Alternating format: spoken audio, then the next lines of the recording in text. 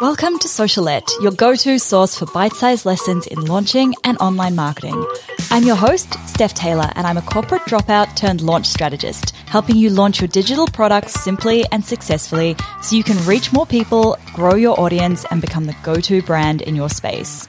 Want to swipe my signature launch framework? Download my free ebook, The Complete Roadmap for a Killer Launch at stephtaylor.co/roadmap. Now, sit back, relax, and enjoy the show. And don't forget to hit subscribe so you don't miss any of my latest episodes released every Monday, Wednesday, and Friday.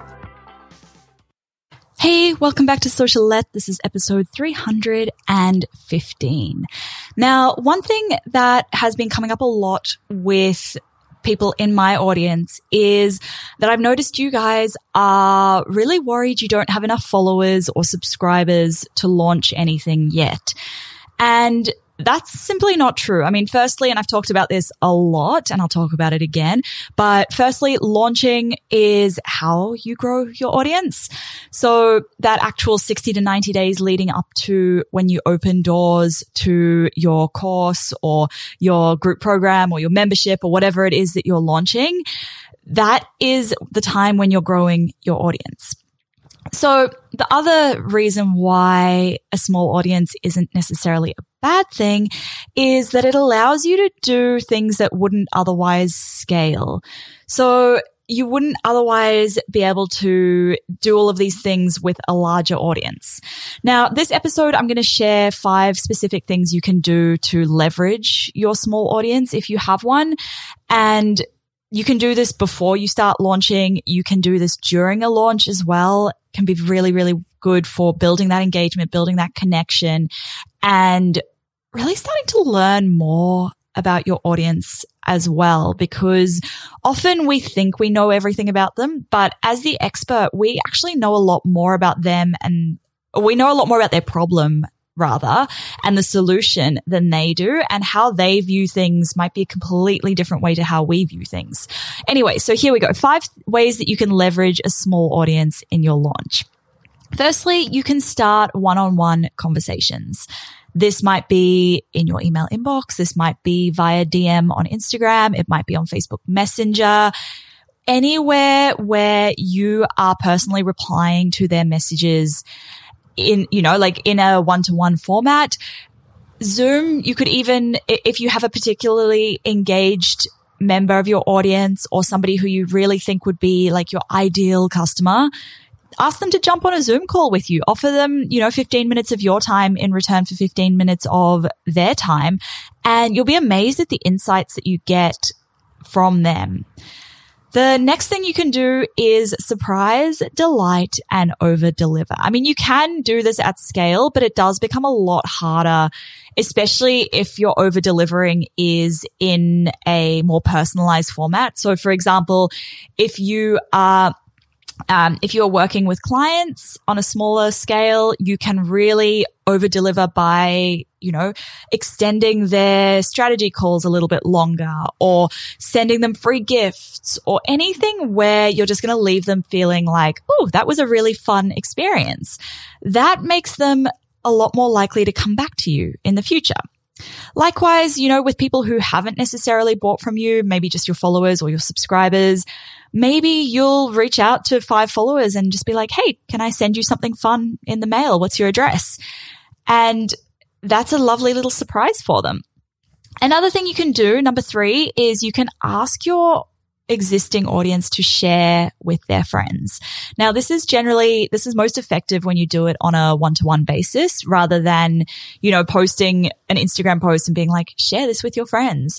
It's much more effective if you were to DM somebody who you already have one of those one-to-one conversations going with and being like, hey, do you happen to have any friends who might be interested in this? If so, I'm a really small business. I'm just starting out. I would really appreciate it if you could share this with some people who you think might be interested. It means a lot to me and it helps me to grow. It costs you nothing. Something like that, where it's really natural. It's not this like forced tag your friends if you think they're going to relate. Like, it's not that. It's just more authentic and more aligned with you and your brand and your audience. Number 4 is to actively ask for feedback at all stages. So in your launch, yes, you want to be having that one-to-one conversation and asking for feedback from people as you go. So, if you've been having a conversation with someone and you launch and then they haven't bought, you'd ask them like, hey, like what's holding you back? What hesitations do you have? Because again, you get that intel and you also can overcome their hesitations and get them off the fence. But when I say actively asking for feedback throughout, that might be also, asking somebody in your audience what they thought about the email newsletter that you sent out, or what they thought about the Instagram post, or how they feel about a particular topic or a particular problem. You really want to get that two-way conversation. Notice how most of these are related to like a one-to-one kind of conversation, or like a two-way conversation where you're listening to them as well as talking to them. When you have a larger audience, it's a lot harder to listen because you start to get a lot more noise. And you have to be really selective about who you listen to. Whereas when you've got a smaller audience, they're much more likely to be like your ideal customers, and there's a lot less noise. So you're not listening to 20 different people telling you to do 20 different things. You're listening to maybe 2 or 3 different people who have really valuable opinions. Once you get a larger audience, you start to get, like 20, 200, 2,000 people with conflicting opinions, and you shouldn't listen to all of them. Anyway, the last thing that you can do to leverage a small audience is to find out what questions they have and answer them all. So you can do this by reaching out, again, one-to-one, asking them like, hey, do you have any questions about XYZ topic or XYZ product or whatever? You could do this in a live format. This does work also with larger audiences, but you just end up with a lot more noise, a lot more questions.